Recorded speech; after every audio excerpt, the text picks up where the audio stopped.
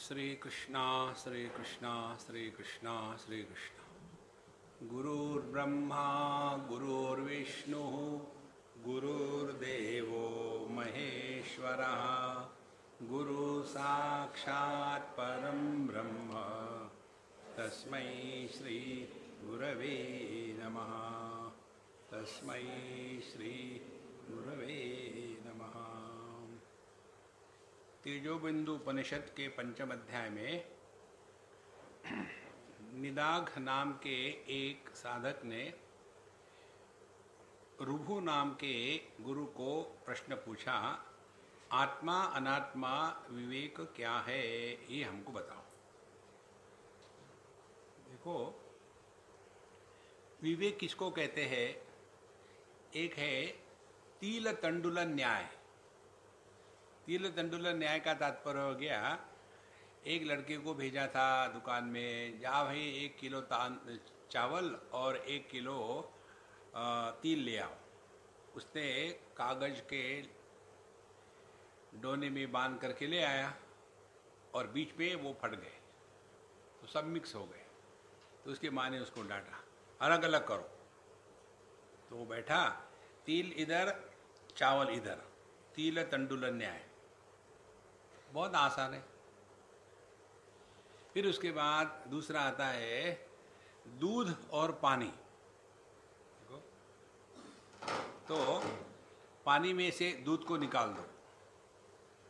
दूध में थोड़ी पानी होता है, पानी में दूध डालते हैं, तो उसको अलग कर लिया। ये भी संभव है।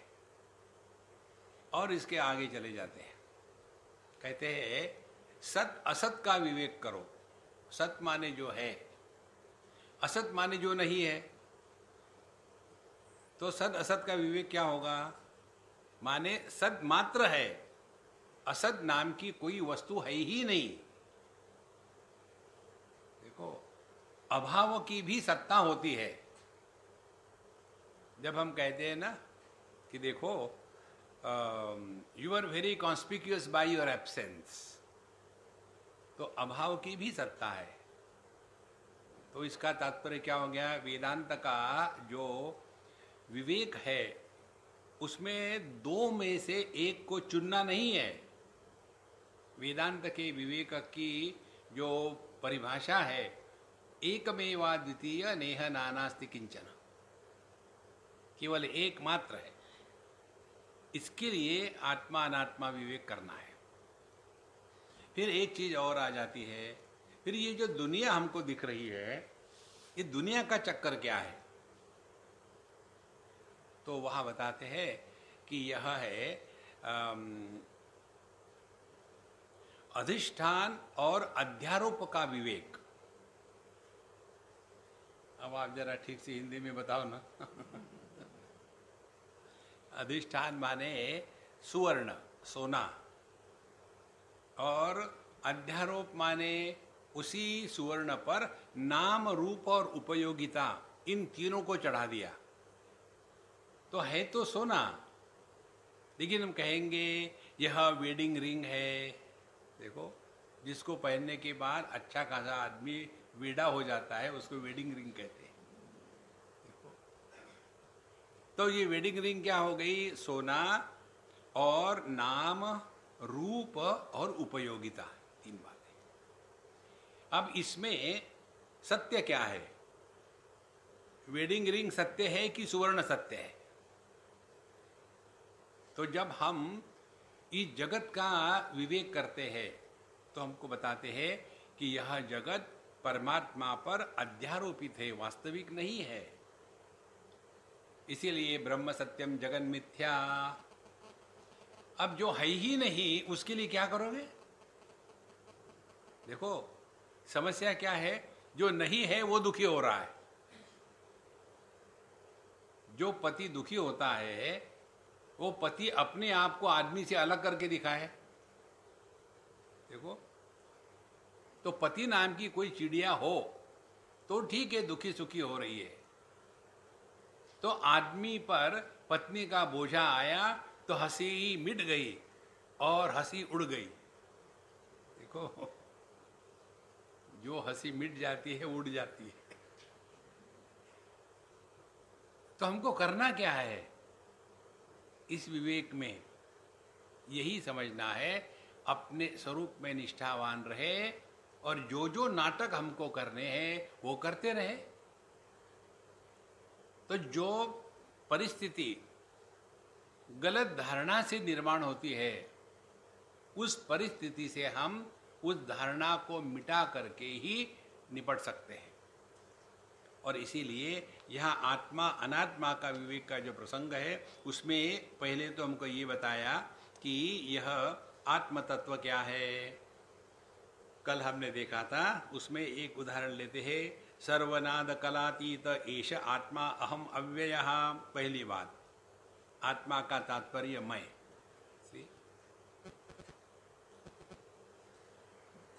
ऐत्रेय उपनिषद के आत्मा शब्द के ऊपर भगवान शंकराचार्य का जो भाष्य है, उसमें वो कहते हैं जो खाता है और जो खाया जाता उसको आत्मा कहते हैं।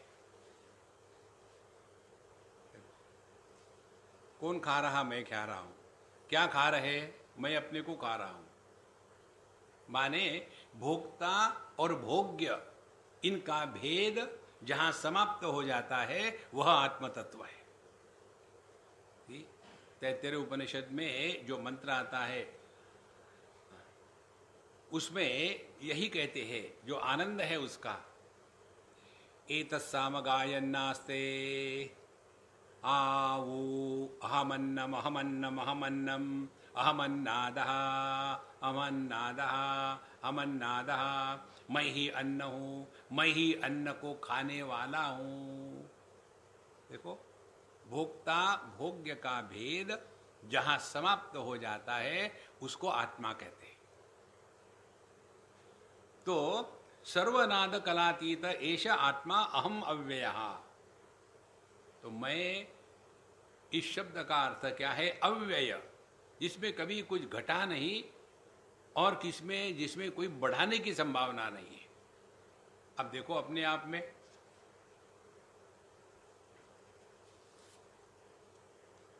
कितनी चीजें आके चली गई। बचपन आके चला गया, उसके बाद टीनेज आके चला गया, जवानी आके चली गई। हम में क्या फर्क पड़ रहा? कुछ फर्क नहीं पड़ा। देखो, ये वैसे ही है जैसे आकाश में कितनी उथल पुथल होती है, आकाश को कुछ नहीं होता। वैसे ही मन में अच्छे बुरे विचार आते हैं, मन को कुछ नहीं होता। वैसे ही इंद्रिय सबको प्रकाशित करते हैं, इंद्रियों को कुछ नहीं होता। वैसे ही हम जागृत स्वप्न सुषुप्ति समाधि सबको प्रकाशित करते, हमको कुछ नहीं होता। अब आप चाहो या न चाहो, क्या खाक साधना करोगे? देखो महाराज, ये जितना झमेला है ना, ये गलत फहमी का है। ये तो ठीक है स्वामी जी, सत्संग के समय तो समझ में आता है, बाहर जाने के बाद भूल जाते हैं, तो यही बैठे रहो जिंदगी भर। देखो महाराज, जो कंप्लेन करने वाले हैं ना, उनके लिए अध्यात्म नहीं है। तो सर्वनाद कलातीत, जो नाम रूप के परे है। नाद हो गया नाम और कला हो गया रूप। जगत इसी को कहते हैं। अस्ति भाति प्रिय नाम रूप इति पंचअंशकम आद्यत्रयम ब्रह्म रूपम जगद रूपम ततोद्वयम। जो सच्चिदानंद है वह परमात्मा है, ब्रह्म है। और नाम रूप यही जगत है। और ये नाम रूप कहाँ है? ध्यान से सुनना, ये नाम रूप बाहर कहीं नहीं है, ये अपने ही मन में है। हम ही अपने को किसी के साथ जोड़ लेते हैं। देखो, इसकी कोई कीमत नहीं। एक किसी नाम के साथ जोड़ लिया और फिर उसके साथ ऐसे ही जुड़ गए, किस उपाधि के साथ जुड़ गए। एक सज्जन की बात है, डेट्रॉइट में हुआ था, विश्व हिंदू परिषद का वो एक समारंभ, हमको भी बुलाया था। और वहाँ जो इंट्रोड्यूस कर रहे थे, पहले हम लोगों का हो गया, फिर जो आखिरी वक्ता थे वो एक डॉक्टर राव थे, किसी यूनिवर्सिटी के प्रोफेसर थे। अब इनका इंट्रोडक्शन कर दिया और उसने कहा, एमसी ने, कि अभी मिस्टर राव आपके विचार आपके सामने रखेंगे।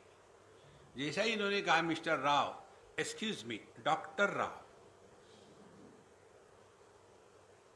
देखो कितना आदमी फंसा है, नाम रूप उपाधि, इसमें से निकल जाना ये कहां है? देखो संतो, तो इसलिए कहते हैं सर्वनाद कलातीतः एष आत्मा अहम अव्ययः। इसीलिए जो आदमी किसी भी कारण से दुखी होता है वो केवल बेवकूफ है और कुछ नहीं उसमें। हम अज्ञानी नहीं कहते, अज्ञानी से जोश नहीं आता। किसी को कि तुम अज्ञानी हो, नेवर माइंड, अरे बेवकूफ कहो तो हिल जाता है, अरे मुझे बेवकूफ कहा, क्योंकि उसका अर्थ ग्रहण होता है अज्ञानी का अर्थ ग्रहण नहीं होता। बचपन से सुनते आ रहे हैं ना, इसलिए सर्वनाद कलातीत एष आत्मा हम अव्ययः। इसीलिए आत्मा अनात्मा विवेक आदि भेद भेद विवर्जिता, और इसीलिए इसमें आत्मा अनात्मा इसका भेद कोई जरूरत नहीं है। देखो जो है नहीं उसको सुधारने का प्रयत्न कर रहे, और ये कब तक करते रहोगे आप, कुछ फर्क नहीं पड़ने वाला, और हमारा पूरा जीवन इसी में चला जाता है। दूसरे को सुधारो, अपना तो सत्यानाश कर लिया है। देखो महाराज, इसीलिए ये आत्मा अनात्मा विवेक क्या है, ये इस चक्कर में मत पड़ो, मौज में रहो, बस सब कुछ हो गया। नहीं तो छोटी मोटी चीज के लिए उसने ऐसा क्यों कहा, फिर मैं ऐसे करूंगा, फिर मैं वैसे कहूंगा, कुछ नहीं होने वाला। देखो आज देखो सबसे सिंपल बात, ज्यादा से ज्यादा क्या होगा, ये कल्पना समझ लो। ज्यादा से ज्यादा क्या होगा, आप मरोगे, सभी समस्या खत्म। इससे तो बढ़कर कुछ हो नहीं सकता ना। पता नहीं क्या होगा, नहीं होगा तो रिलैक्स, पता है क्या हो गया तो बी प्रिपेयर्ड। चिंता करने के लिए कहां जगह है, वो भी नहीं करे तो फिर क्या करे। शांता शांतादिहीनात्मा नादांतर ज्योति रूपक महावाक्यार्थतो दूरः ब्रह्मास्मि इत्य दूरतः। इसीलिए शांत अशांता ये सब चीजों से हट जाओ। जो ज्यादा शांति को महत्व देते हैं वो सबसे ज्यादा विक्षेपित होते हैं। थोड़ा भी खटखट कोई हो गया तो इनको दिमाग गर्म हो गया। बाहर में जितनी अशांति हम सह सकते हैं उतने अंदर में हमारी शांति दृढ़ हो जाती है। देखो ये केवल अभ्यास की बात है। जो लोग रेलवे ट्रैक के बगल में रहते हैं उनको शांति में नींद नहीं आती। एक सज्जन हमको मिलने आए थे और लोनावाला में थे हम, हमारे पास आए, हमने कहा भी 10 मिनट दे दो, मैं काम कर रहा हूँ, मैं भूल जाता हूँ। फिर तो बैठे रहे 10 मिनट, शांत बैठे रहे। और फिर मुझे उन्होंने कहा, Swami ji what a frightening silence. अब ले लो, जिस आदमी को शांति में डर लगता है, मुझे लगता है उसके वाइफ का नाम शांति होगा। नहीं तो शांति में डर लगने का सवाल ही नहीं। जैसे वो मंत्र कहता होगा ना, ओम शांति शांति, बाप रे यहाँ भी आ। देखो इसीलिए शांता शांतादिहीन आत्मा नादांतर ज्योति रूपक, जो सभी शब्दों के सभी अनुभूतियों के परे है, स्वयं प्रकाशित है, और वह महावाक्यार्थतः दूरः। ये शब्दों के चक्र में मत पड़ना। और अहम ब्रह्मास्मि इति दूरतः, केवल शब्द मात्र रह जाते हैं, उसका अर्थ प्रकट नहीं होता। इसीलिए तत्शब्द वर्ज्यम त्वम शब्दहीनः वाक्यार्थ वर्जितः क्षर अक्षर विहीनः यह नादांतर ज्योतिरेव सः। इसीलिए जितनी भी साधना है वो साधना केवल त्यागने के लिए है, प्राप्त करने के लिए कुछ नहीं है। हमको कुछ प्राप्त नहीं करना है, केवल त्याग ही करना है। देखो मैं आदमी हूं ये मुझे समझने के लिए क्या करना पड़ेगा? पहले अपने पिता का त्याग करना पड़ेगा, मैं पुत्र नहीं हूं। फिर पत्नी का त्याग करना पड़ेगा, मैं पति नहीं हूं। फिर पुत्र का त्याग करना पड़ेगा, मैं पिता नहीं हूं। फिर मैं आदमी हूं ये कहने की करने की जरूरत है ही नहीं। हमने जो अपने ऊपर में उपाधियों का बोझा रखा है उसके नीचे ऐसे दब गए हैं। देखो, और ये सब उपाधियां हमने महत्व दिया है, इसीलिए हमको परेशान कर रही है। हम ही कल्पना करते हैं हम बड़े अच्छे हैं। देखो, हमारे सबकी अपने बारे में एक धारणा होती है, वैसे ही हमारे बारे में लोगों की भी धारणा होती है। जब हमारी अपने बारे में की धारणा और लोगों की हमारे बारे में की धारणा, इसमें जब तफावत आ जाती है तब संसार शुरू हो जाता है। हमको लगता है मैं तो बहुत अच्छा हूं, लेकिन लोग समझते नहीं। देखो संतो, इसीलिए इन सब चक्कर से अपने आप को हटाओ। नादांतर ज्योतिरेव सहा, जो शब्दों के परे है। किसी ने आपको बेवकूफ कहा और आप दुखी हो गए। किसी को बेवकूफ करने के बाद जो आदमी दुखी होता है ना, उसको बेवकूफ कहा इसलिए दुख नहीं होता, उसको दुख इसलिए होता है सबको पता है। देखो महाराज, इस चक्कर से हट जाओ। यहां तक हमने कल देखा था, अब आगे चलते हैं। ये देखो, अभी तक आपने जितना पढ़ाया है ना, सब पर पानी फिरने वाला है। महावाक्य का तो उन्होंने अचार बना दिया। अब आगे देखो, अखंडैक रसो वाहम आनंदो हम अस्मि इति वर्जितः। I am unbroken conscious blissful existence. तो कोई मतलब नहीं इसका, शब्द मात्र रह जाते हैं। देखो, अखंडैक रसो वाहम आनंदो हम अस्मि इति वर्जितः। जब शब्द ही नहीं है तो ये कहने की क्या जरूरत है? देखो, और सर्वातीत स्वभावात्मा, ये सभी शब्दों के परे जो मैं हूं वो मैं हूं। ना हमको किसी से कुछ सिद्ध करना है, ना किसी को बताना है। इसीलिए नादांतर ज्योतिरेव सहा, शब्द के परे। देखो, शब्द के परे माने क्या? शब्द, फिर शब्द का अभाव, और फिर शब्द के भाव अभाव के परे, और फिर शब्द के भाव अभाव के अर्थ के परे। 4 स्टेजेस है। तब जाकर के हम अपने स्वरूप में निष्ठावान हो रहे हैं। आत्मेति शब्दहीनो यहाँ आत्म शब्दार्थ वर्जितः। आत्मा इति शब्दहीनः। पूछा क्या था? आत्मा अनात्मा विवेक बताओ। बोले आत्मा शब्द को निकाल डालो, मौज में रहो। देखो, अहम ब्रह्मास्मि, पहले ब्रह्म में थे, अब ब्रह्म में आ गए। देखो संतो, ये सब चक्कर से हट जाओ। हम लोग यहाँ नारंग जी के पास 1991 से आ रहे हैं। आज तक जितना सुना है ना, सब गंगा जी भी बहा दो और मौज में रहो, सब ठीक है। देखो, आपको समझ में आया तो कुछ फर्क नहीं पड़ने वाला, समझ में नहीं आया तो भी फर्क नहीं पड़ने वाला। तो यहाँ क्या कर रहे थे? Time pass. भगवान ने ये दुनिया केवल टाइम पास करने के लिए बनाई है। हम खाली पीले आकर के बड़े सीरियस होते, चलो ब्रह्म को देखेंगे। क्या करोगे देख के? आत्मेति शब्दहीनो, यहाँ आत्म शब्दार्थ वर्जितः। अच्छा, ये आत्मा शब्द का अर्थ क्या है? आत्मा शब्द का अर्थ मालूम नहीं हमको।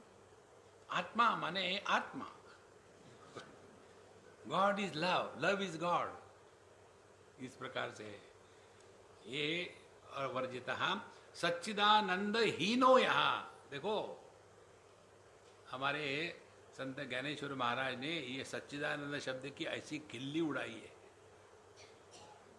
अमृतानुभव के ग्रंथ में लिखते पहले शब्दों की बड़ी तारीफ करी। ये शब्द तो ऐसे है कि सोते हुए को भी जगा देते हैं, शब्द के द्वारा ही सब कुछ होता है। तो ये शब्द जो है फुदकने लग गया, ऊपर चढ़ने लग गया। और फिर कहते हैं सबसे बड़ी गाली यदि भगवान को किसी दी है तो उसको सच्चिदानंद कहा है। देखो, जिसका कभी अभाव हो ही नहीं सकता उसको सत कहने की क्या जरूरत है?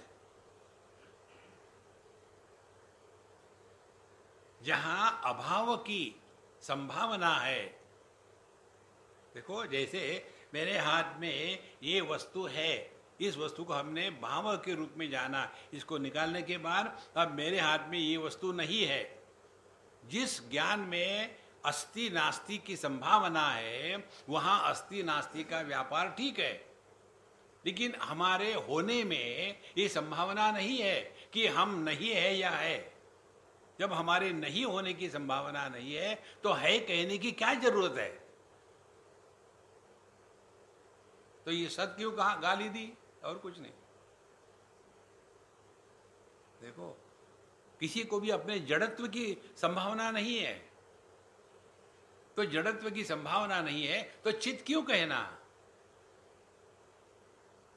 और दुख की संभावना नहीं है तो आनंद क्यों कहना? तो फिर क्या कहना? चुप हो जाओ। इसलिए सच्चिदानंद हीनो यहां दूसरी चक्कर में रहोगे, तत्वमसि तत्वमसि, बंगाली होगी तो तत्तमसि तत्तमसि। नारायण सच्चिदानंद हीनो यहां एष वै आत्मा सनातनः। देखो, जो सबके अभाव को आधार देता है उसका कभी अभाव नहीं हो सकता।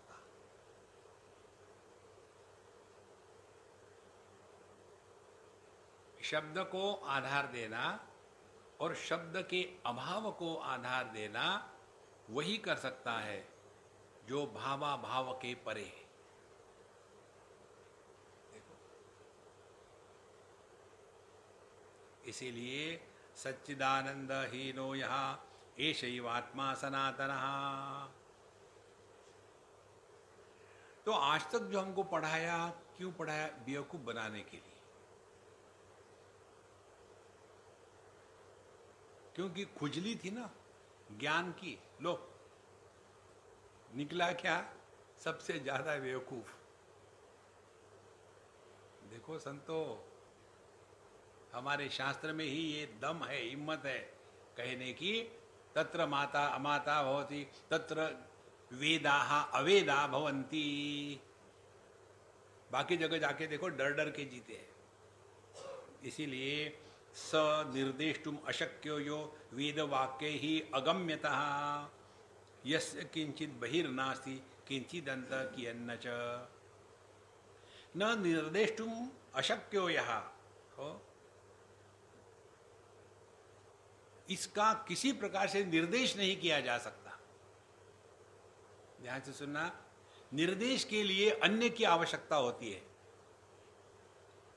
जैसे आकाश में द्वितीय का चंद्रमा है, एकदम खुला क्लीन आकाश है एकदम, और हम उस चंद्रमा को देख लिए, किसी के और को बता रहे हैं देखो वहां है, अब वहां कोई रेफरेंस है ही नहीं, तो कहाँ है कहाँ है कहाँ है? फिर हम क्या करेंगे? कोई एक रेफरेंस ढूंढेंगे। देखो वो पेड़ दिख रहे हैं क्या? हाँ यार, मैं अंधा थोड़ी हूँ। अच्छा, उस पेड़ की बाएं तरफ की जो डाली देख रहे हैं, हाँ उसके ऊपर में चले जाओ, वहाँ 2 पत्ते हैं, हाँ उन 2 पत्ते के बीच में से देखो। और एक बार हमको उसका दर्शन हो गया, फिर वो पत्तों को पकड़ने की जरूरत है क्या? देखो, इसीलिए यह कहते हैं सनिर्देष्टुम अशक्यो यो, जिसका किसी प्रकार से निर्देश हो ही नहीं सकता, क्योंकि उसके सिवा अन्य कुछ है ही नहीं। देखो, ये सूक्ष्मता जब ज्ञान में आ जाती है ना, तब अपने आप आदमी उस शांति में पहुंच जाता है कि शब्द के द्वारा विक्षेपित नहीं और शब्द के अभाव के द्वारा नींद में नहीं। इसीलिए सनिर्देष्टुम अशक्यो यो वेद वाक्य ही अगम्यतः, वेदों के शब्दों के द्वारा भी उसको नहीं पहचाना जा सकता। कारण क्या है? कारण यही है, ये तत्व सिखाया नहीं जा सकता, और उससे भी महत्व की बात, कोई किसी को कुछ नहीं सिखा सकता। हर एक को स्वयं को सीखना पड़ता है। कितने भी गुरु आके चले जाए, कोई किसी को नहीं सिखा सकता। देखो, एक बार हम कहीं थे, पति पत्नी और उनका छोटा सा बच्चा होगा, कोई 1-1.5 साल का, और हम लोग स्विमिंग पूल में थे। तो हमको स्विमिंग आती है, उसकी पत्नी को भी आती है, और वो 1 साल का बच्चा 1.5 साल उसको भी आती है, और हम तीनों बढ़िया स्विमिंग कर रहे थे। और वो जो थे उनके पतिदेव, उनको पानी से डर। तो छोटा सा बच्चा अपने पिताजी को कहते हैं, पापा डरपोक हो गया, आ जाओ ना, नो आई कांट कम, सीख लो। बोले मैंने बहुत ट्राई किया, नहीं सीख सकता। अब जो आदमी स्वयं नहीं सीख सकता, उसको कुछ भी नहीं सिखाया जा सकता। और जो सीखने में तुला हुआ है, उसको गुरु भी नहीं कर सकता। देखो, एकलव्य की बात आपको सबको पता है। द्रोणाचार्य जी ने कह दिया था कि ये तुम्हारे लिए नहीं है, मैं नहीं तुमको अपना शिष्य के रूप में स्वीकार करूंगा। एकलव्य ने क्या कहा, हु केयर्स, सीख लिया ना। इसीलिए गुरु को बाहर मत फेंकना, अपने हृदय की जो सीखने की क्षमता है उसको जागृत करना है। देखो, इसीलिए यहां कहते हैं स वेद वाक्य ही अगम्यतः।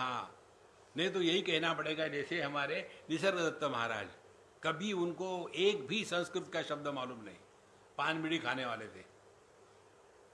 देखो, उनको जब किसी ने पूछा था कि गीता में ये जो कहा है, बोले देखो गीता की बात मत करो, मैं जो बताता हूं वो सच है। हाई हिम्मत हमें कहने की। इसीलिए ये बात स्पष्ट समझ लेनी है, वेद वाक्य ही अगम्यतः यस्य किंचित किंचित ही नास्ति बहिर्नास्ति, जिसमें किसी भी प्रकार की बाहर और अंदर की संभावना नहीं है। देखो, 1-2 प्रकार से चिंतन करें। आकाश हमारे बाहर है कि अंदर है? दोनों जगह है। अंदर दिमाग में बहुत ज्यादा ही है, बाहर से भी बढ़ करके दोनों जगह है। तो ये अंदर बाहर की कल्पना आकाश में केवल उपाधि के कारण कल्पित हुई है, वास्तविक नहीं है। आकाश के दृष्टि से देखो तो अंदर बाहर है ही नहीं, क्योंकि हम बाहर को महत्व देते हैं, इसीलिए अंदर कहने को करना पड़ता है। देखो, अब दूसरा उदाहरण ले लो। लहरें जो है समुद्र में, वो लहरें समुद्र के अंदर है कि बाहर है? समुद्र के लिए अंदर बाहर कुछ नहीं होता। अब और आगे चले जाओ, पानी के अंदर समुद्र है कि समुद्र के अंदर पानी है? देखो, इसीलिए जिसमें अंदर बाहर का चक्कर खत्म हो गया है वो अपना स्वरूप है। ये कब हमको पता चलता है? गहरी नींद में हम देह के अंदर होते हैं कि बाहर होते हैं, कमरे के अंदर है कि कमरे के बाहर है, कहाँ है? आकाश कहाँ है, अंदर है कि बाहर है? देखो महाराज, इसीलिए एक बहुत बड़ी साधना यही है, जहां आपका देहात्म भाव समाप्त हो गया, वहां आपके ज्ञान से, मन से अंदर बाहर की कल्पना मिट जाएगी। जिस ज्ञान में अंदर बाहर की कल्पना मिट जाती है, उस ज्ञान को कहते हैं निर्विकल्प समाधि। देखो, और जिस ज्ञान में ये निर्विकल्प समाधि थोड़े समय तक रहती है, ये तब तक के मन के स्तर पर है। और जब इसमें निष्ठा प्राप्त हो जाती है तो सहज समाधि में पहुंच गए, फिर अंदर बाहर का कोई मतलब नहीं, क्योंकि अब पता है ये केवल औपाधिक है, वास्तविक नहीं है। सो यस्य किंचित बहिर्नास्ति किंचित अंतम कियन्न च, तो जिसके अंदर बाहर का चक्कर है ही नहीं, वो आत्मा है, वो अपना स्वरूप है।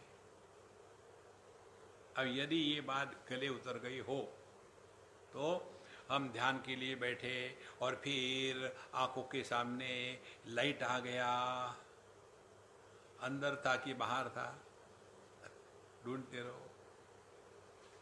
छाती के अंदर में गुदगुदी हो रही थी, देखो, और भ्रू मध्य में खुजली हो रही थी,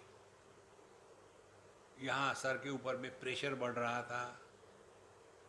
ये उसी के लिए होता है जिसने देहात्म भाव का त्याग नहीं किया। हमको देहात्म भाव का त्याग ये साधना का पहला लक्ष्य है। नहीं तो अंदर अंदर अपने खींच के रखोगे, बिल्कुल नहीं। जैसे आकाश,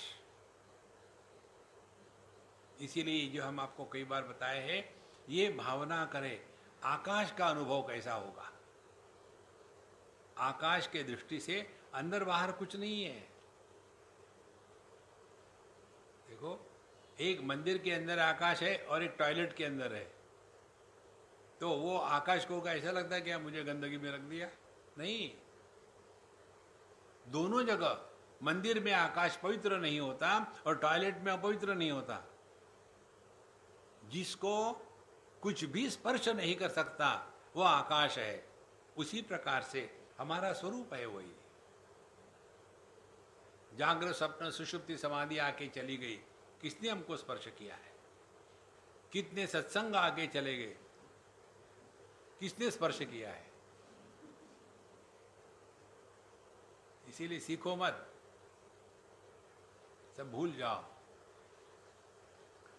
इसीलिए यस्य किंचित बहिर्नास्ति किंचित अंतः कियन्न च, यस्य लिंगम प्रपंचम वा ब्रह्मैवात्मा संशयः नास्ति यस्य शरीरम वा जीवो वा भूत भौतिका। यस्य ब्रह्म एव आत्मा एवं न संशयः। अब जिस साधक के जीवन में इस स्थिति में पहुंच चुके हैं, यस्य ब्रह्म एव आत्मा, आत्मा और ब्रह्म दो नहीं है। ये ब्रह्मात्मा के बोध की बात जब आती है तो ऐसे नहीं कि आत्मा और ब्रह्म दोनों एक है, इसका अर्थ वो नहीं है। मुंडकोपनिषद में एक मंत्र आता है, द्वा सुपर्णा सयुजा सखाया समानम वृक्षम परिशस्व जाते तयो अन्यहा पिप्पलम साधुमत्ति अनशनन अन्यहा अभिचाकशीति। वहां कहानी हो रही दो की, लेकिन असल में एक ही है। एक पेड़ पर दो पक्षी बैठे हैं, द्वा सुपर्णा सयुजा सखाया, और सखा है एक दूसरे के जैसे 100%, और हमेशा साथ रहते हैं, अलग कभी नहीं होते। और उस पेड़ पर रहते हुए उसमें से एक पक्षी जो है उस पेड़ के फल को खाता है। जब अच्छे लगे तो फुदकने लगा, जब कड़वे निकले तो रोने लगा। और दूसरा पक्षी एक भी फल का, पेड़ का फल नहीं चखता, इसीलिए अभिचाकशीति अपने मस्ती में रहता है। अब ये ऊपर ऊपर से पढ़ो ना इस कहानी को तो क्या समझ में आया? एक पेड़ पर दो पक्षी है, ऐसी बात नहीं है महाराज। इसीलिए शास्त्रों का अध्ययन पुस्तक हाथ में लेकर के नहीं होता।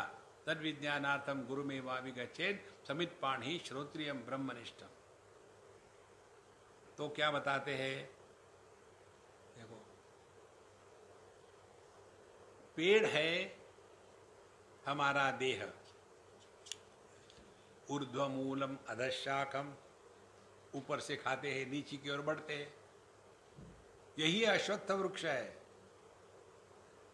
और इस पेड़ पर दो पक्षी बैठे हैं, परमात्मा जीवात्मा।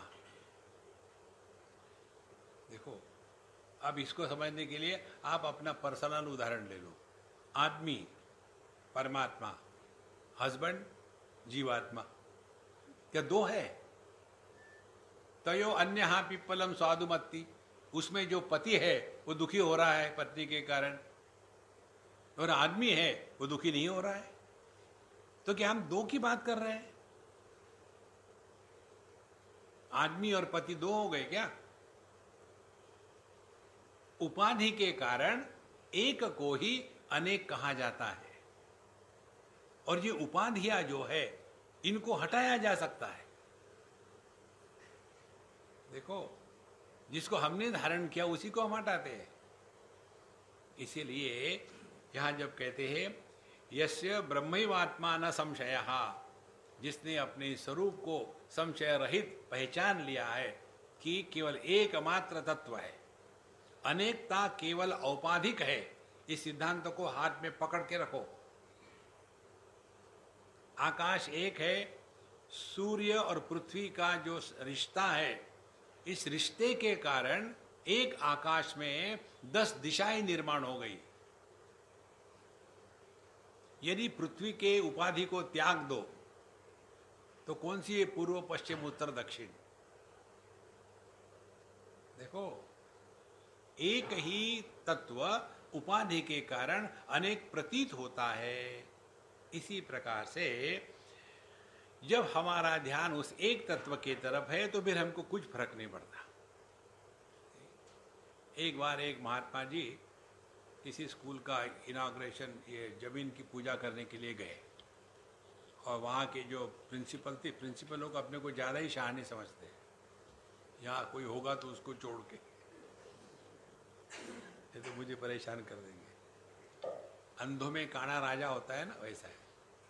जिसको कहीं जॉब नहीं मिलता वो टीचर बन जाता है, और उसके बाद उससे भी बड़ा हो करके यदि कोई शेड्यूल का शेड्यूल ट्राइब हो तो और ही मजा आ गया। Sunday SANDE, Monday MANDE, Friday PHRDE। अब जैसे गुरु वैसे शिष्य। देखो, तो हम ही एक कल्पना कर लेते हैं कि मैं अमुक हूं, मैं तमुक हूं। एक कल्पना से अपने आप को हटा दो, नहीं तो इसी में फंसे रहेंगे।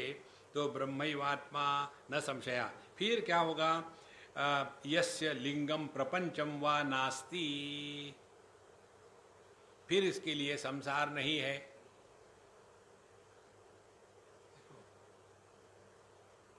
फिर उसके लिए शरीर स्थूल देह के भी संबंध नहीं है। फिर जीवो वा भूत भौतिका, फिर वो ना तो जीव है। देखो, केवल इतना ही समझना है, हम सबको इस जगत में नाटक करना है। लेकिन हमारी स्थिति, हमने आपको एक बार कहानी बताई थी, आप लोगों को निश्चित याद होगी, क्योंकि अपनी ही लगती है वो कहानी थी राणा प्रताप की। एक आदमी राणा प्रताप की एक्टिंग करने में बहुत एक्सपर्ट था। हर बार राणा प्रताप की एक्टिंग करता था, और एक दो नए हजारों शो हो गए, अब उसको सब कंठस्थ हो गया। रोज अपना ड्रामा खत्म हो गया, जाता था ग्रीन रूम में, वहाँ का लड़का, अरे राणा प्रताप जल्दी निकाल, मुझे जाना है कहीं।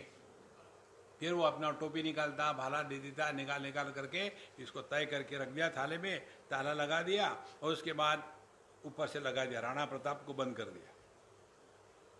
हमेशा की तरह उस लड़के ने पूछा, राणा प्रताप जल्दी आ यार, मुझे जाना है। राणा प्रताप उस दिन उतरा नहीं था, चढ़ा ही हुआ था। ऐसा गुस्सा आया राणा प्रताप को, ठाक, और फिर अपना भाला लेकर के नीचे चला गया बाहर, वैसे ही पूरे साजे सवाजे के साथ।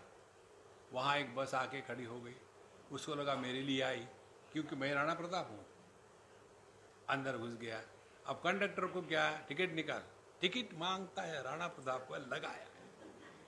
अब वो ड्राइवर ने देख लिया, तो बोले फिक्र मत करना, चल पड़े। रात के 12-1 बजे घनघोर अंधकार, जंगल, पहाड़ी, एकदम से बस रुक गई। फिर राणा प्रताप चिल्लाए, क्या हुआ?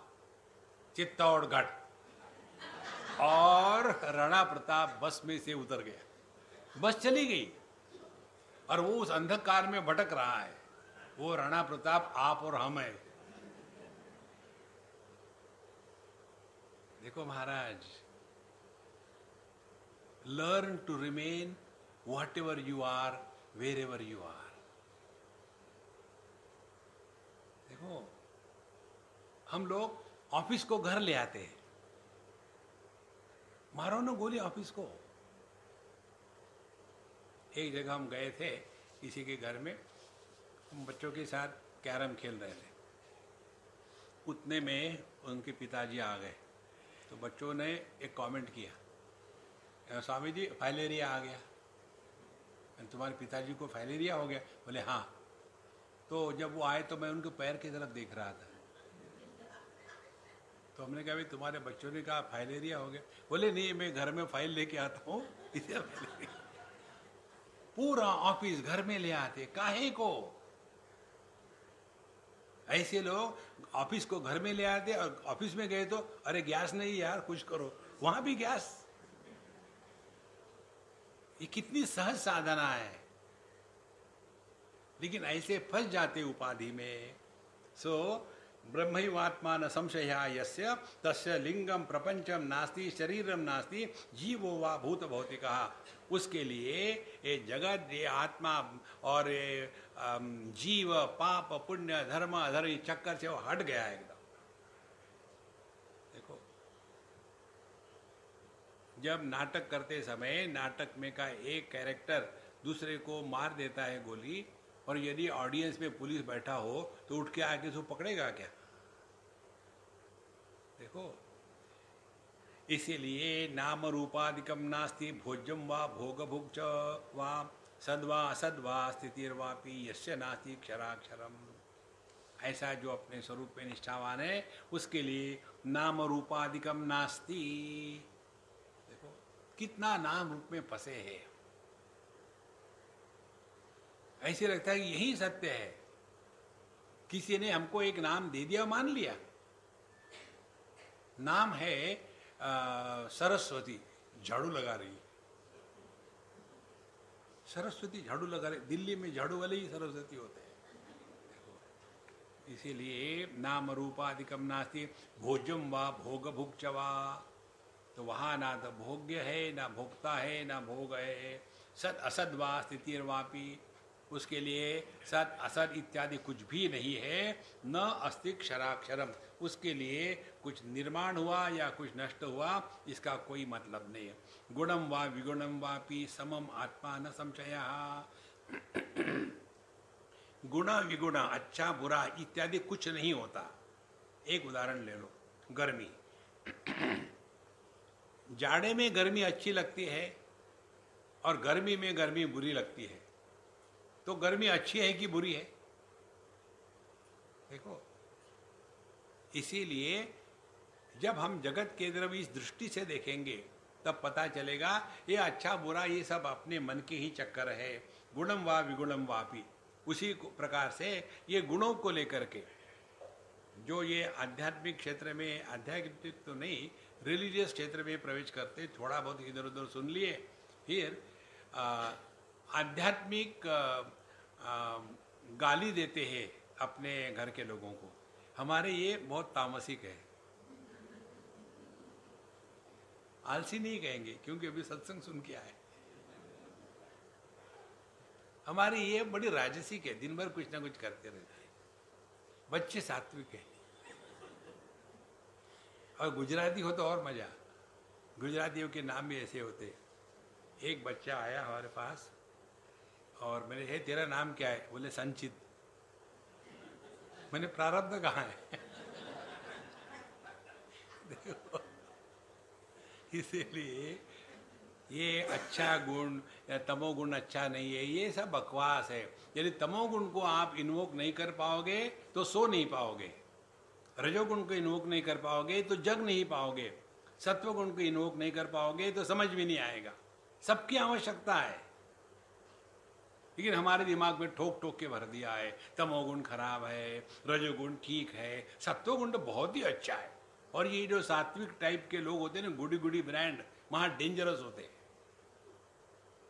देखो, इसीलिए गुणम वा विगुणम वापि सम आत्मा न संशया, हमारे लिए कोई फर्क नहीं है। जैसे आप आकाश को दक्षिण दिशा कहो तो वो अपवित्र नहीं होता, पूर्व दिशा कहो तो पवित्र नहीं होता। पाश्चात्य देशों में सूर्योदय होता है, अरे पाश्चात्य देशों में आज होता है, पौर्वात्य देशों में सूर्यास्त होता है।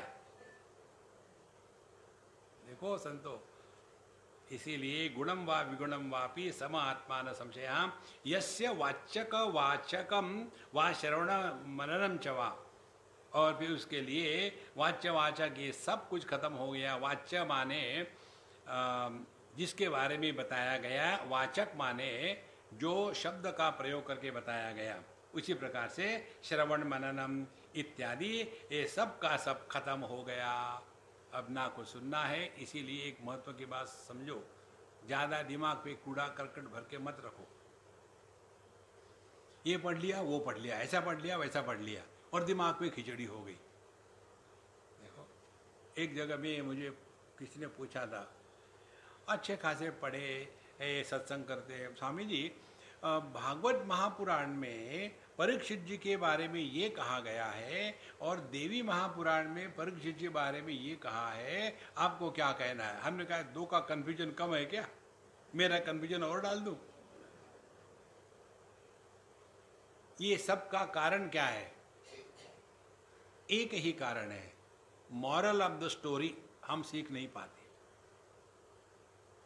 जितने भी शास्त्रों के कहानियां हैं और सभी के सभी कहानियों से हमको मॉरल ऑफ द स्टोरी सीखना है। यदि वो नहीं सीख पाएंगे तो आप कुछ नहीं पहचान पाओगे क्या कह रहे शास्त्र। देखो,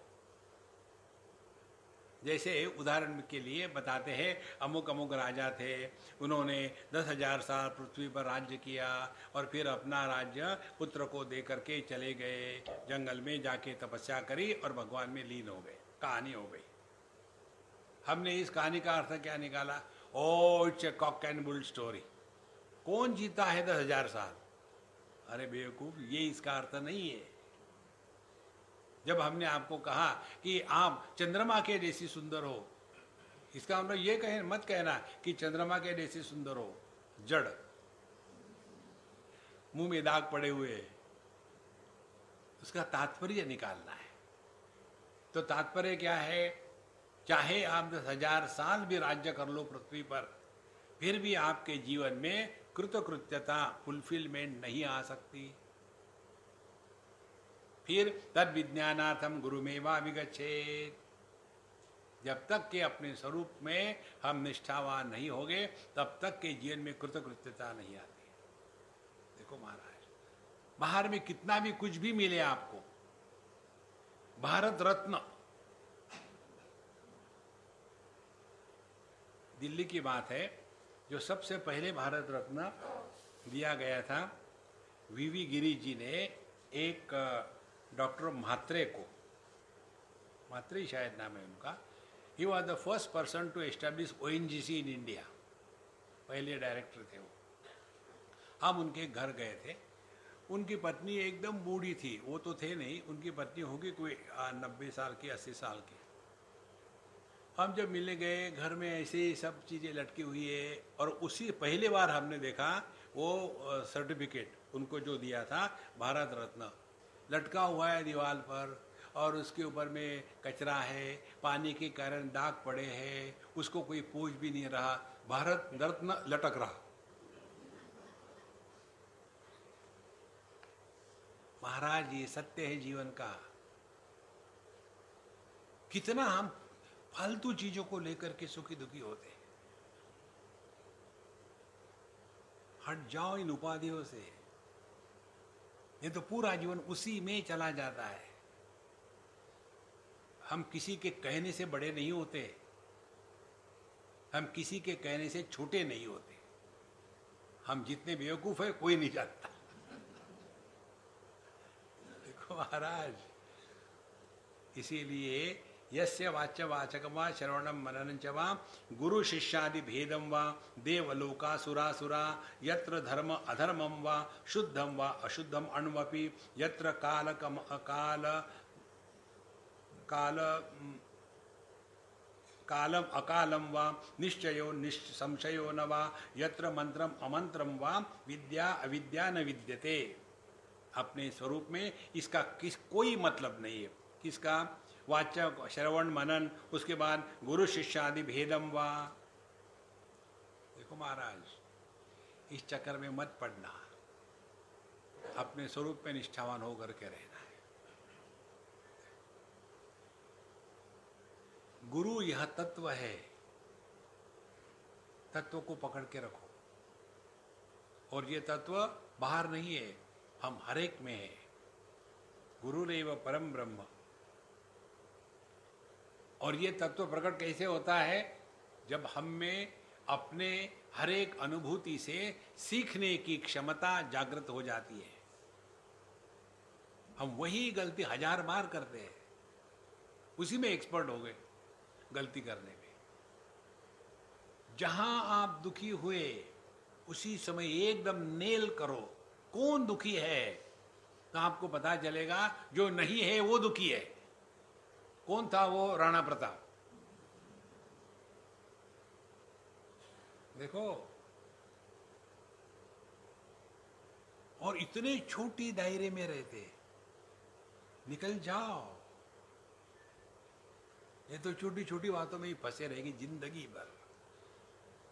इसीलिए गुरु शिष्यादि भेदम वा देवलोका सुरासुरा। हमको स्वर्ग में जाना है, नरक में जाना है, हम देवलोक में जाएंगे। उसके बाद धर्म अधर्मम वा, धर्म करो अधर्म मत करो, शुद्धम अशुद्धम, ये शुद्ध है ये अशुद्ध है।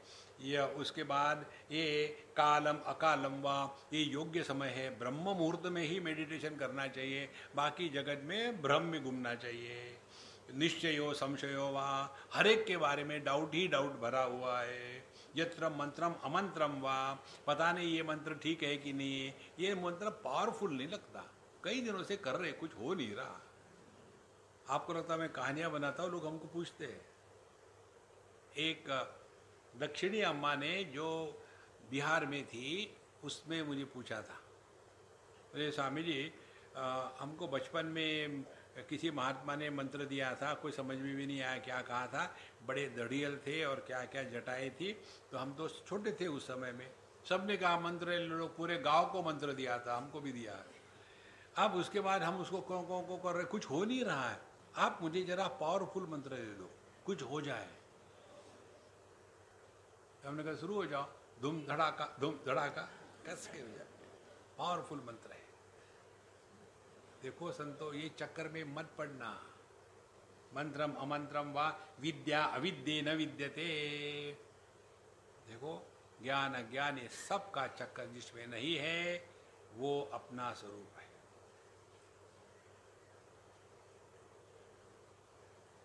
भगवद गीता के 4th अध्याय में भगवान कहते हैं, कर्मणि अकर्मयः पश्येत् अकर्मणि च कर्मयः स बुद्धिमान मनुष्येषु स युक्त स कृष्ण कर्मकृत। देखो, कर्मणि अकर्मयः पश्येत्, कर्म में जो आनंद प्रकट होता है वो अपना स्वरूप है। कर्म के द्वारा आनंद प्राप्त करना चाहते हैं वो संसार है। और अकर्मणि च कर्मयः, मैं कुछ भी नहीं करूंगा यही कर्म है, क्योंकि वहां मैं नहीं करूंगा ये भाव है। देखो, तो जितना समस्या का मूल है वो केवल ये कर्तृत्वाभिमान मैं है। जहां इस मैं को हटा डालो सब कुछ ठीक ही ठीक है। इस प्रकार से दृष्टु दर्शन दृश्यम व ईशन मात्रम कलात्मकम अनात्मेति प्रसंगो वा यनात्मेति मनोपि वा अनात्मेति जगद्वापि नास्ति नास्तीति निश्चिनु सर्वसंकल्प शून्यत्वात् सर्वकार्य विवर्जनात् केवलम ब्रह्म मात्रत्वात् नास्ति अनात्मेति निश्चिनु देहत्रय विहीनत्वात् कालत्रय विवर्जनात्। आगे कहते द्रष्टु दर्शन दृश्यम व ईशन मात्र कलात्मका, जिसमें यह जो त्रिपुटी है ज्ञान की अनुभूति की, यह जिसमें नहीं है, और इसीलिए इसमें अनात्मा या आत्मा ये प्रसंग आता ही नहीं। देखो, मैंने अपने ही हाथ से अपने सर को खुजलाया, तो क्या ये हाथ खुजलाने वाला और ये सर खुजलाया गया, क्या ये दो है? देखो महाराज, अनेकता में भी जो एक तत्व है, उधर यदि हमारा ध्यान हो तो देखो जीवन का पूरा नक्शा ही बदल जाता है। लेकिन हम अपनी छोटी छोटी चीजों में फंसे हुए, तो फिर जैसे खुजलाया तो सर ने कहा हाथ को, थैंक यू वेरी मच यार, बहुत जोर से खुजली आ रही थी तो तुमने खुजलाया। देखो, कोई जरूरत नहीं है। इसीलिए अनात्मेति प्रसंगो वा न अनात्मेति मनोविवा, इसीलिए आत्मा अनात्मा का चक्कर कुछ नहीं है, केवल एक ही परमात्मा है। ये भेद केवल हम उपाधि में फंसे हैं, इसीलिए। तो जितना हम ये उपाधि के प्रभाव से मुक्त हो जाएंगे, उतना ये भेद का प्रभाव हम पर नहीं पड़ेगा। सो अनात्मेति जगद्वापी नास्ति नास्ति निश्चिनु। देखो, अब इसका दृढ़ निश्चय कर लो, इस जगत में अनात्मा कुछ है ही नहीं, सर्वम ब्रह्मेति यो वेद। देखो, ध्यान से सुनना, दो चीज आती है शास्त्रों में। एक तो कहते हैं कि ब्रह्म सत्यम जगत मिथ्या, ये जगत मिथ्या है। मिथ्या है माने जिसकी प्रतीति होती है लेकिन जो होता नहीं। तीन चीजें हैं, होना, नहीं होना और मिथ्या। जो है वो है, जो नहीं है वो नहीं है। तीसरा, न होते हुए भी लगना कि वो है। देखो, एक अम्मा ने ये आजकल स्मार्टफोन में सब आता है ना, आइरिस रिकॉग्निशन, थंब रिकॉग्निशन, उसी प्रकार से फेस रिकॉग्निशन भी आता है। तो उसने अपने फ़ोन को फेस रिकॉग्निशन से लॉक कर लिया, उसी से खोलती थी। सुबह उठी, फ़ोन पहचानता ही नहीं, क्योंकि जब उसने वो फेस रिकॉग्निशन के लिए क्या होगा तो बड़ी नट ठट करके किया होगा, और सुबह उठी चुड़ैल तो फोन कह है हट यहां से।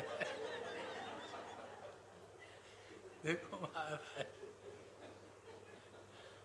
कितने उपाधि में फंसे हैं, पूरा जीवन उस उपाधि में ही चला जाता है। इसीलिए कहते हैं अनात्मेति जगद्वापी। तो ये जो दिख रही थी बड़ी सुंदर है, वो केवल मिथ्या प्रत्यय था। इसीलिए जो सुंदर दिखता है वो सुंदर होता नहीं, मिथ्या। तो ब्रह्म सत्यम जगत मिथ्या, जगत मिथ्या है, एक बताते हैं। दूसरा बताते हैं सर्वम खलविदम ब्रह्म, सब कुछ ब्रह्म ही है। अब दोनों को जोड़ लो, ब्रह्म सत्यम जगत मिथ्या, जगत मिथ्या है। उसके बाद ब्रह्म सत्य है, फिर सर्वम खलविदम ब्रह्म, सब ब्रह्म ही है, इसीलिए ब्रह्म मिथ्या है। हो गया ना घड़ी। इसका अर्थ निकालना है। इसके अर्थ को निकालने के लिए एक जो हमारे शास्त्रों में उदाहरण आता है, उस पर आप 1000 बार चिंतन करो। देखो, वो चिंतन करने के लिए आपको कहीं नहीं जाना है, आपके हर एक के घर में वो स्थान उपलब्ध है। कौन सा? आपका जो ड्रेसिंग टेबल है। रोज सुबह उठ करके दर्पण के सामने खड़े रहते हैं। विश्वम दर्पण दृश्यमान नगरी तुल्यम निजांतर्गतम पश्यन्नात्मनि मायया बहिरिवोत भूतम यथा निद्रया यस्साक्षात् कुरुते प्रबोध समये स्वात्मानमेवाद्वयम् तस्मै श्री गुरुमूर्तये नमः इदं श्री दक्षिणामूर्तये। ये एक चीज को आप पकड़ लो, देखो सब आपके वेदांत की जितनी भी गांठें हैं, सब ग्रंथियां खुल जाएगी। इसमें सब कुछ आ जाता है। पहली बात, ब्रह्म सत्यम जगन मिथ्या। दर्पण में जिसका जिसका प्रतिबिंब पड़ रहा है, उस प्रतिबिंब के द्वारा दर्पण पर कोई प्रभाव नहीं पड़ता। अग्नि का प्रतिबिंब हो तो अग्नि के प्रतिबिंब से दर्पण जलता नहीं। पानी का प्रतिबिंब हो तो पानी के प्रतिबिंब से दर्पण गीला नहीं होता, क्योंकि वो दिखता है लेकिन होता नहीं। इसीलिए दर्पण में जो भी दिख रहा है वो मिथ्या है। अभी इसको अपने जीवन में लगाओ, देखो क्या ये अपनी अनुभूति नहीं है? हमारी आंखों ने हरे रंग को देखा, नीले रंग को देखा, पीले रंग को देखा, तो आंखों पर कोई प्रभाव पड़ा क्या उसका? तो आंखों की दृष्टि से ये जितने भी रूप रंग है वो मिथ्या है। देखो, उसी प्रकार से मन में विचार आते हैं, अच्छे विचार आ गए, बुरे विचार आ गए, मन पर कोई प्रभाव नहीं उसका। तो मन के दृष्टि से देखो तो विचारों की कोई सत्ता नहीं। और आगे चले जाओ, चैतन्य के दृष्टि से देखो तो जागृत स्वप्न सुषुप्ति समाधि इनकी कोई सत्ता नहीं। विश्वम दर्पण दृश्यमान नगरी तुल्यम निजांतर्गतम, ऐसे लगता है कि ये पूर्ण का पूरा जगत दर्पण के अंदर घुस गया है। कोई वस्तु दर्पण से 10 फीट के अंतर पर हो और उसका प्रतिबिंब देखे अंदर में, तो ऐसे लगता है कि वो भी 10 फुट अंदर है, लेकिन वो दर्पण की मोटाई कितनी है? 0.1 mm। तो वहां 0.1 mm थिकनेस में 10 फीट की गहराई कैसी दिखी? तो दिखती है, होती नहीं। इसी प्रकार से यह जगत दिखता है, होता नहीं। ये कब दिखता है? ध्यान से सुनना। जिसको आंखें हैं उसी के लिए रूप रंग की दुनिया है, जिसको कान है उसी के लिए शब्दों की दुनिया है। देखो, एक बार की बात है, इसी स्थान पर जहां हम बैठे हैं, एक बहुत बड़े संगीतकार सुधीर फड़के जी महाराज, नाम सुना होगा आपने, उनको हमारे नारंग जी ने बुलाया था उनका सत्कार करने के लिए। वो 80-85 साल के हो गए उस समय, पता नहीं अब कहाँ है क्या है। और हमको भी बुलाया था। और इतने बड़े ऊंचे दर्जे के संगीतकार उस उम्र में पहुंचने के बाद उनकी श्रवण शक्ति खत्म हो गई थी, बुढ़ापे में हो जाती है। वो उसके बाद बात हो रही थोड़ा बहुत, और उनको कहा 2 शब्द बोलो। अब वो किसी को सुन तो नहीं रहे थे, ये भी उन्होंने नहीं सुना कि 2 शब्द बोलो, और वो बोले जा रहे, घंटे तक बोलते रहे। पब्लिक आई थी दूसरी सुनने के लिए, यही बोले जा रहे हैं। फिर उनको बताया घंटे के बाद, अब ठीक वो टाइम हो गया। देखो, माने जो लोग बोल रहे उनके लिए कोई सत्ता ही नहीं थी। तो शब्दों की सत्ता उन्हीं के लिए है जिनको श्रवण शक्ति है। अब ध्यान से सुनो, जिसने अपने इंद्रियों को समेट लिया है उसके लिए जगत कहाँ है? जिसने अपने मन को समेट लिया है उसके लिए रिश्ते नाते कहाँ हैं? जिसने अपने आप को समेट लिया है उसके लिए मैं तू कहाँ है? कहाँ ये दुनिया? देखो, जब मेरे पिताजी का अंत हुआ तो मैं पुत्र, उसको क्या हुआ? कुछ नहीं हुआ, क्योंकि बिना पिता के मैं पुत्र नहीं हो सकता। अब पिता ही नहीं है तो मैं पुत्र कैसे हूं? पत्नी चली गई तो पति को कुछ नहीं होता, कि बिना पत्नी के मैं पति कैसे बन सकता? माने जो नहीं है वो दुखी हो रहा है, यही तो मिथ्या प्रत्यय है। ब्रह्म सत्यम जगन मिथ्या। अब दूसरा जो विचार आता है कि सर्वम खलविदम ब्रह्म, सब कुछ ब्रह्म ही है। अब ध्यान से सुनो, दर्पण का वही सरफेस, उसमें आकाश का प्रतिबिंब है और पानी का प्रतिबिंब है, अग्नि का है, आदमी का है, गधे का है, पेड़ का है, पौधे का है, गति है, स्थिति है, झगड़ा है, प्रेम है, सब कुछ है। माने एक ही दर्पण का जो भाग है वही सब कुछ बन गया। ऐसे नहीं कि दर्पण के उस भाग में जहां पानी है वहां दर्पण गीला होगा, नहीं। इसी प्रकार से एक ही परमात्मा सब कुछ है। और इन दोनों को मिला लो तो पता चलेगा, जैसे गन्ने को डायबिटीज नहीं होता, उसी प्रकार से विषय इंद्रियों को प्रभावित नहीं कर सकते, इंद्रिय मन को प्रभावित नहीं कर सकते, मन बुद्धि को प्रभावित नहीं कर सकता, बुद्धि चैतन्य को प्रभावित नहीं कर सकती। किसी के भी द्वारा प्रभावित नहीं होना, ये हमारा स्वरूप है। हम प्रभावित होते हैं, ये सारा सारा झूठ है। कोई किसी से प्रभावित नहीं होता। देखो संतो, आसक्ति इससे बड़ी बेवकूफी कुछ नहीं है। कोई किसी के साथ आसक्त नहीं है। डायलॉग मारने के लिए ठीक है, आई एम मिसिंग यू, ये कहना ही पड़ता है, लेकिन होता कुछ नहीं ऐसा। इसीलिए जैसे ये सूक्ष्मता बढ़ती है ज्ञान की, तब पता चलता है कि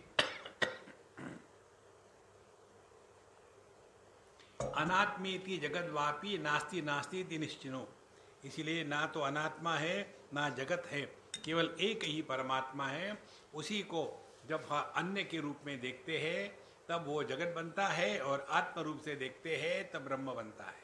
एक ही तत्व है। और ये निश्चय कैसा होगा? सर्व संकल्प शून्यत्वाद सर्व कार्य विवर्जनाद। ये पूरी दुनिया निर्माण होती है केवल संकल्पों से। संकल्प खत्म कर दो आप, सब दुनिया गायब हो जाएगी। ये भी बात कितनी सरल है, लेकिन गले उतरती नहीं। स्त्री भगवान की निर्मित वस्तु है, ईश कार्या। उसी स्त्री को पिता जब देखते हैं तो कन्या पैदा होती है। उसी स्त्री को जब पति देखता है तो वहाँ महाकाली पैदा होती है। उसी स्त्री को जब पुत्र देखता है तो माँ पैदा होती है। और दुखी करने वाली कौन है? कन्या नहीं है या स्त्री नहीं है, ये कन्या दुखी करती है, ये पत्नी दुखी करती है, ये माँ दुखी करती है। तो क्या वो एक स्त्री तीन बन गई? वो तो एक ही है। देखने वाले की जो दृष्टि है उसके अनुसार जगत है। इस जगत को आप अपने से अन्य के रूप में भोग के लिए समझ लो तो आपके लिए भोग का क्षेत्र है। इसी जगत को परमात्मा के रूप में देखो तो आपका सेवा का क्षेत्र है। इसी जगत को आत्म रूप से देखो तो मौज में रहो। अपने दृष्टि में परिवर्तन लाना, यही शास्त्रों के अध्ययन का तात्पर्य है। इसीलिए सर्व संकल्प शून्यत्वाद, सभी के सभी संकल्प खत्म कर डाले। संकल्प माने किसी भी ज्ञान को लेकर के उसके बारे में चिंतन करना, उसको संकल्प कहते हैं।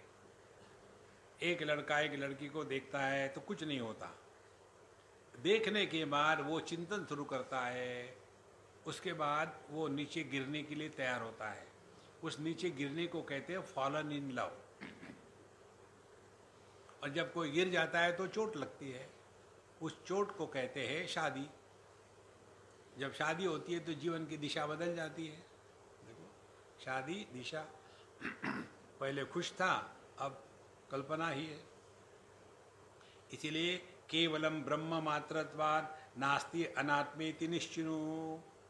इसीलिए केवल ब्रह्म मात्र ही है और वही अपना स्वरूप है। तो अनात्मा कहाँ है यहाँ?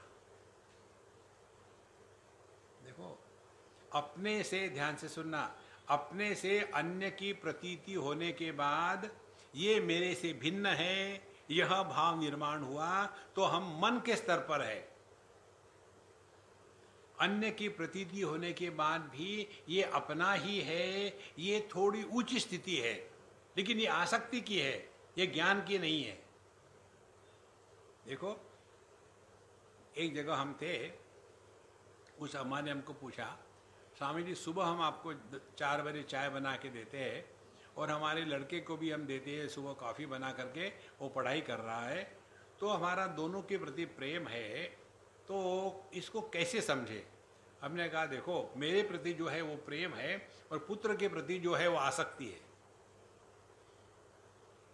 तुम पुत्र के दे रही हो क्योंकि मेरा बेटा है, वो पढ़ाई करेगा, बड़ा बनेगा और फिर अच्छी नौकरी मिलेगी। एक बाप ने बच्चे को कहा, बेटा पढ़ाई कर, बड़ा होकर के पैसे कमाना है। बोले मैं पढ़ाई नहीं करूँगा, मुझे बैंक में नौकरी थोड़ी करनी है, मुझे तो लोन लेने हैं, वापस थोड़ी करने। देखो, भारतीय है। इसीलिए केवलम ब्रह्म मात्रत्वाद नास्ति अनात्मेति निश्चिनु, और फिर देह त्रय विहीनत्वाद काल त्रय विवर्जनात्। फिर उस आप अपने स्वरूप से देखें तो ना तो ये 3 प्रकार के देह जो बताते हैं, स्थूल देह, सूक्ष्म देह, कारण देह, और फिर कार्य कारण, ये अब या कल या परसों सब का सब एकदम गायब है। इसीलिए ये सबको हृदय में उतारना है ना, उसके लिए एक ही बात करके देखे, केवल अभाव को विषय बनाओ और उस अभाव को विषय बनाने के पश्चात इस अभाव को जो प्रकाशित कर रहा है, जिसका अभाव नहीं हो सकता, वो अपना स्वरूप है। तो अभाव नाम की वस्तु तो है नहीं। फिर सवाल आता है किसका अभाव? तो सबसे सूक्ष्म विषय है शब्द। तो शब्द के अभाव को विषय बनावे। Start listening to silence.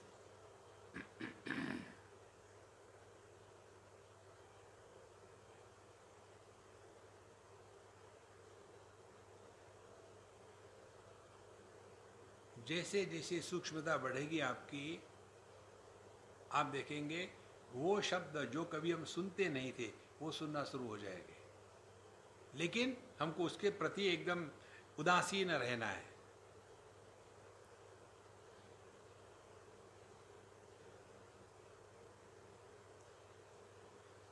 जो सबके अभाव में होता है वो परमात्मा है। स्वप्न का अभाव है, सुषुप्ति का अभाव है, समाधि का अभाव है, जागृत का अभाव है। ये सब आती जाती है, इनमें कुछ फर्क नहीं पड़ता, हम ज्यों के त्यों हैं। लेकिन हम एक किसी चीज को लेकर पकड़ के बैठते हैं, केवल जागृत को नहीं, जागृत में ही एक अनुभूति को लेकर के। उसने ऐसा क्यों कहा? अरे मारो गोली। देखो, ये मारो गोली की भाषा जो है ना, गोवा लोगों की है। एक बार एक लड़की आई थी सत्संग के लिए, तो मैंने कहा कि तुम्हारी लड़की तो बीमार है ना, तुम क्यों आई सत्संग को? नहीं, मी तिला गोळी घातली आणि आली। अरे ओम पूर्णमदः पूर्णमिदं पूर्णात् पूर्णमुदच्यते पूर्णस्य पूर्णमादाय पूर्णमेवावशिष्यते। ओम शांति शांति शांति। हरि ओम। श्री गुरुभ्यो नमः। हरि ओम।